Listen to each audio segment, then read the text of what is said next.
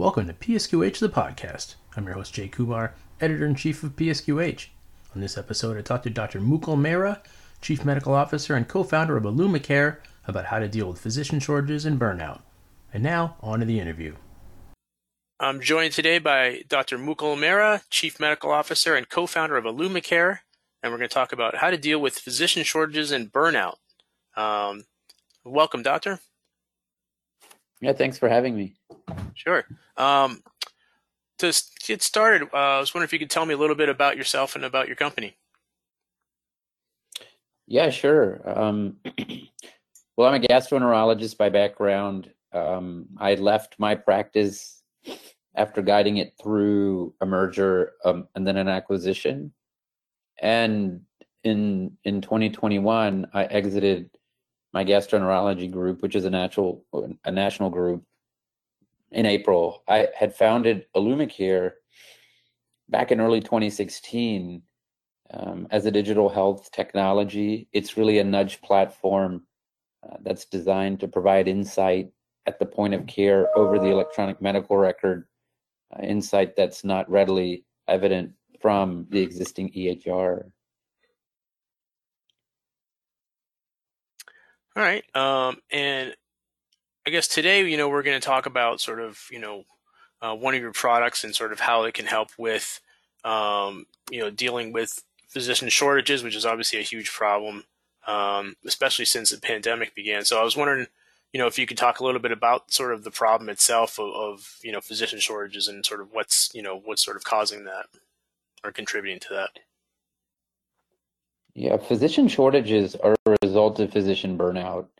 And even in my time in practice, physician burnout was there and creeping up even prior to COVID. Right. In fact, statistics suggested that 25 to 33% of providers had evidence of burnout even before COVID. And I think a lot of that comes from changes in the industry that are really not good changes for providers. The Arch Collaborative had a good analysis of factors in physician burnout. EHRs are certainly a part of it, but they are not at the forefront of it.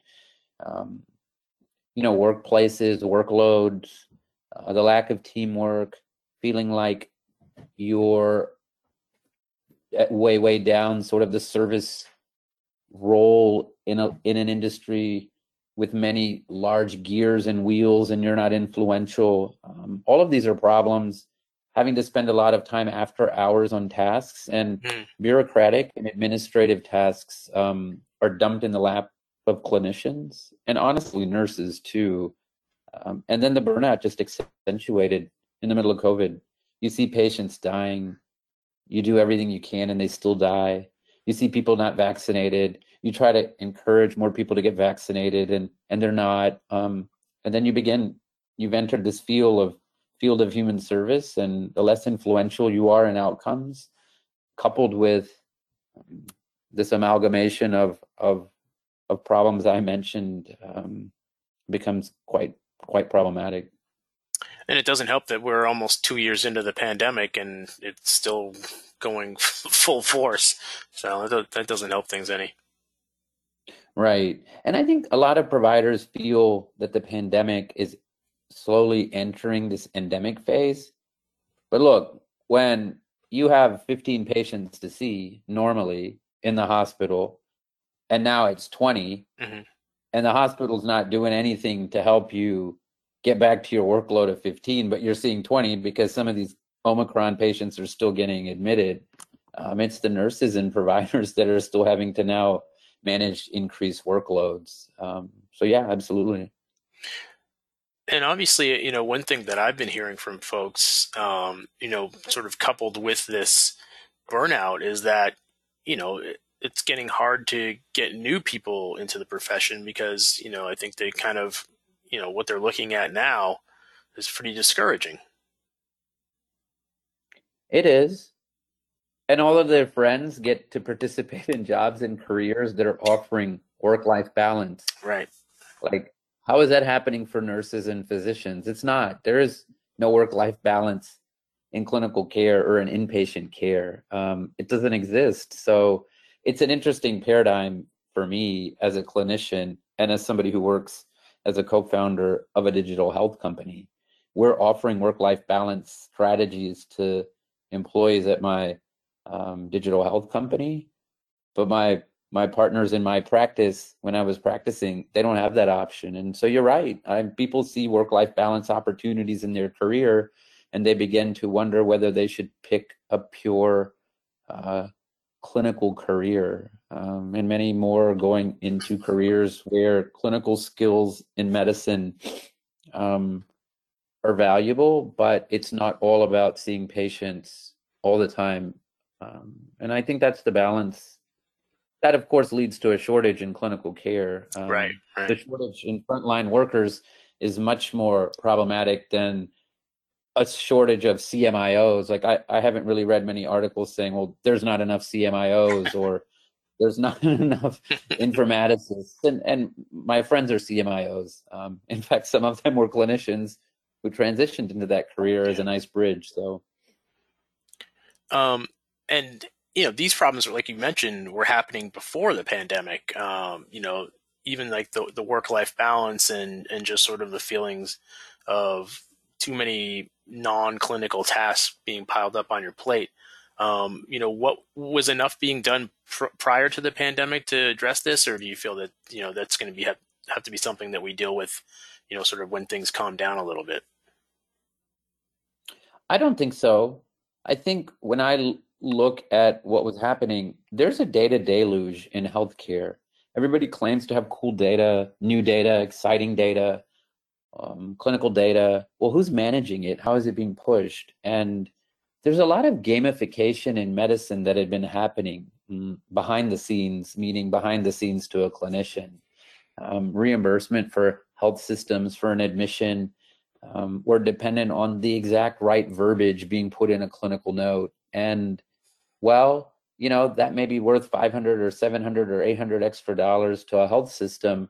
Well, you're going back and you're texting a physician or leaving a note for a physician, or you're asking them to answer these things called CDI queries that really have very little to do with our day-to-day management and bedside care of a patient. But you're having to answer these things after the fact, during patient care. These are the administrative and bureaucratic tasks. Well, can you change the words here? Well, did you Yeah. mean UTI with sepsis?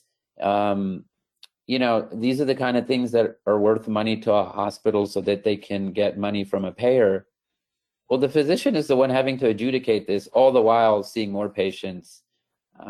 And this is a problem. This is a real problem. It's sort of what I call the gamification of medicine. It is not why any of us went in to be a physician. And it's a product of electronic medical records and initiatives that are not front focused on the direct patient physician interaction. And that's a sad occurrence, I think, in the profession. Hmm. So, how did your company sort of come up with a solution, at least to the EMR side of things? I'll be honest, the company didn't set off to do that. In fact, I wasn't maybe aware in 2014 or 2015 when we were trying to solve problems that this was really going to be a growing problem. And I was a full-time practicing physician. So the technology is an EMR overlay that gently nudges different providers at the point of care. Well, when you're providing insight or giving them information that saves time in their day, I think that's great. The first product we honestly released is one that focused on showing providers the actual cost of what they're ordering and when something cheaper could be considered that qualitatively was the same, at least. And that is a benefit to a health system. More and more, it's sort of a benefit to patients Hmm. now because more and more health plans are actually shifting inpatient costs to patients. But in no way does that actually help a provider's day or their workflow. And I knew we had the right technology, but that use case didn't address that. And so I really wanted our next use cases to address that. And one of the use cases that became really important to us was inpatient rounding.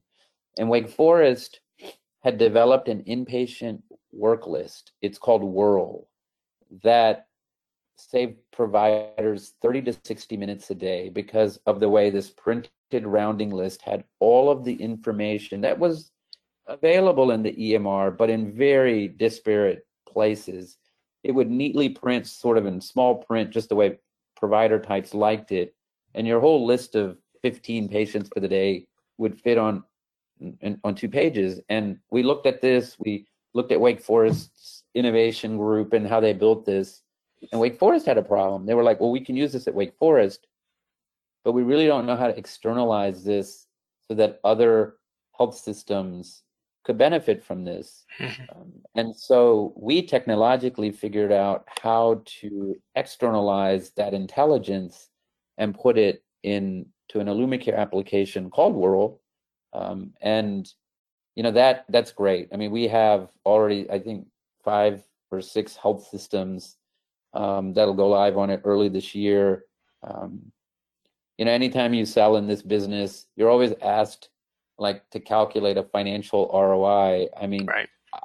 I think financial ROI, we have to temper that with just ROI.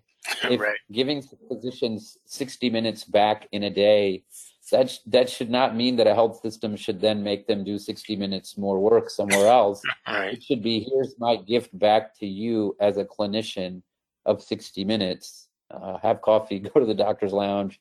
You need that downtime. And so we're super excited about Whirl. We've done other things in workflow too, where providers really have to sort of close care gaps in care, and it's an initiative that's really beneficial to a patient in the ambulatory setting.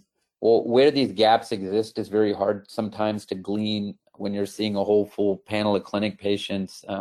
And IllumiCare really had done some pivotal work with an ACO in Nevada across the state with excellent results in workflow and care gap closure, which is a benefit to the ACO and the patient. And we were a time saver. And so that is an application of our nudge technology in spaces that bring benefit to patients and to physicians. And honestly, it's quite rewarding to do that. So. And how long has this been available? Well, our care gap application has been available for over a year. And then we have a large plan, a Blue Cross plan in the Southeast that is going live with it, actually already has as of December, and we'll cover over 3 million lives around the state with that. And Whirl has been live for just over a year also. So they're relatively new applications that are embedded in the same nudge platform that brought us to market back in 2016. And obviously, it seems like you can't talk about anything without sort of weighing the impact of the pandemic. Has this been more useful, because of the pandemic, just in terms of, since schedules are so crazy and things are so, piled on? Has it been able to, have you sort of gotten that kind of feedback that it's really been that much more helpful to folks? We have, especially in the ambulatory setting, and with Whirl, the feedback has been excellent. They're both time savers. Time is of the essence now. And, our next step is really sort of to do an analysis on clinician happiness and surrogate metrics around burnout, including direct feedback, using workflow enabling tools. And, we look forward to doing that with Wake Forest too. And then our clients in the ambulatory setting around the GAPS application. It's a pretty nimble technology, so we're very focused on being care provider centric with our applications that come about now. What are, sort of beyond that, what are some sort of, do you have future goals for IllumiCare that you have other things you want to address going, a little down the road? We do. One of the great administrative burdens is electronic prior authorization, and there are companies in this space that are doing a good job. Electronic prior authorizations are an administrative burden and delay care to patients. So our next two applications sort of work a bit in parallel. It is electronic prior authorization and automating it using an infrastructure that we've already built and are continuing to build to match patients to clinical trials. So not to complicate the answer, but I participated in clinical trials as a PI and have referred patients to clinical trials. And I participated in a trial on eosinophilic esophagitis, which is an allergic condition of the esophagus that can mimic reflux. And we were the third largest recruiters in the world on this study. And I really realized that one of the great missing elements in clinical trials as a therapeutic option is that we don't recruit physicians. We come out of training, we know all the drugs, we know which ones are approved. We sort of know which ones are approved for different insurances and aren't for different insurances, or we find out sort of the hard way when you write something. But what we don't know is what trials are out there at our institution. Like, we really don't. And more importantly, the trials have very specific criteria. And even more importantly, the thousands of pages of medical records contain elements that potentially could exclude a patient from a clinical trial. And when you have 18 or 20 patients in clinic and one or two aren't doing so great, well, you wish you had another therapeutic option for them. Right. But looking through their record and looking through the clinical trials criteria are just too difficult. And so we have a nudge platform, and tethering this nudge platform using natural language processing and AI to clinical trial criteria and data mining of the medical records, so that you essentially can electronically, quote, prescribe a clinical trial, which then sends a message to the trial coordinators. What we release in April of this year. And it's that same infrastructure that'll allow us to address prior authorizations, which are very similar. Prior authorizations are getting a drug approved from a payer. Clinical trials are selecting a patient that you think would be beneficial for a trial or not. And so our development is really focused on both, and both in unique ways provide a value to providers, because providers want to know about trials.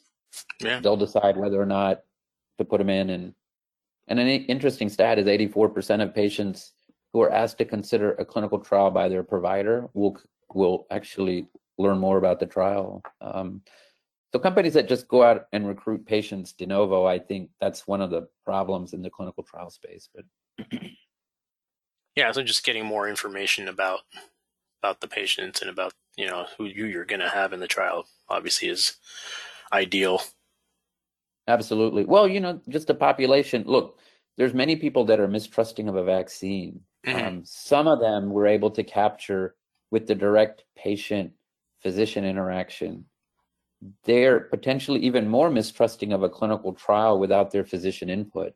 So that's the problem in direct patient recruitment into trials. Right. So, this tethering of the physician to considering clinical trials as a therapeutic option and concatenation with the patient, so it's a physician-patient journey into a trial, I think is what's missing. And it's a benefit to a physician, it's a benefit to a patient, and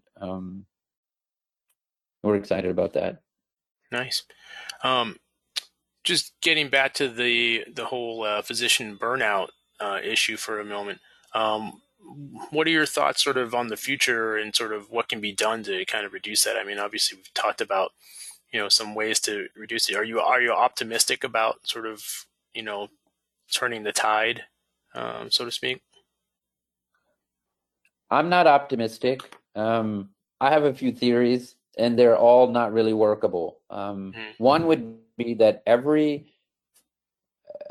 anybody who requires me to use any HR, whoever it is, should give me a data entry specialist. Like, what a poor use of a physician's advanced training skills to make them a 15 or $18 an hour data entry specialist. And that's not meant to be condescending to data entry specialists, but that's what they've done. I mean, there's 2 plus 3, who knows, plus hours a day that you're operating as a data entry specialist, and a missed click, a wrong click results in 4 more clicks because you're not a great data entry specialist. Right. So, you know, When you could be doing so something else more important, you know. absolutely. Yeah. And scribe, there are companies that provide scribes.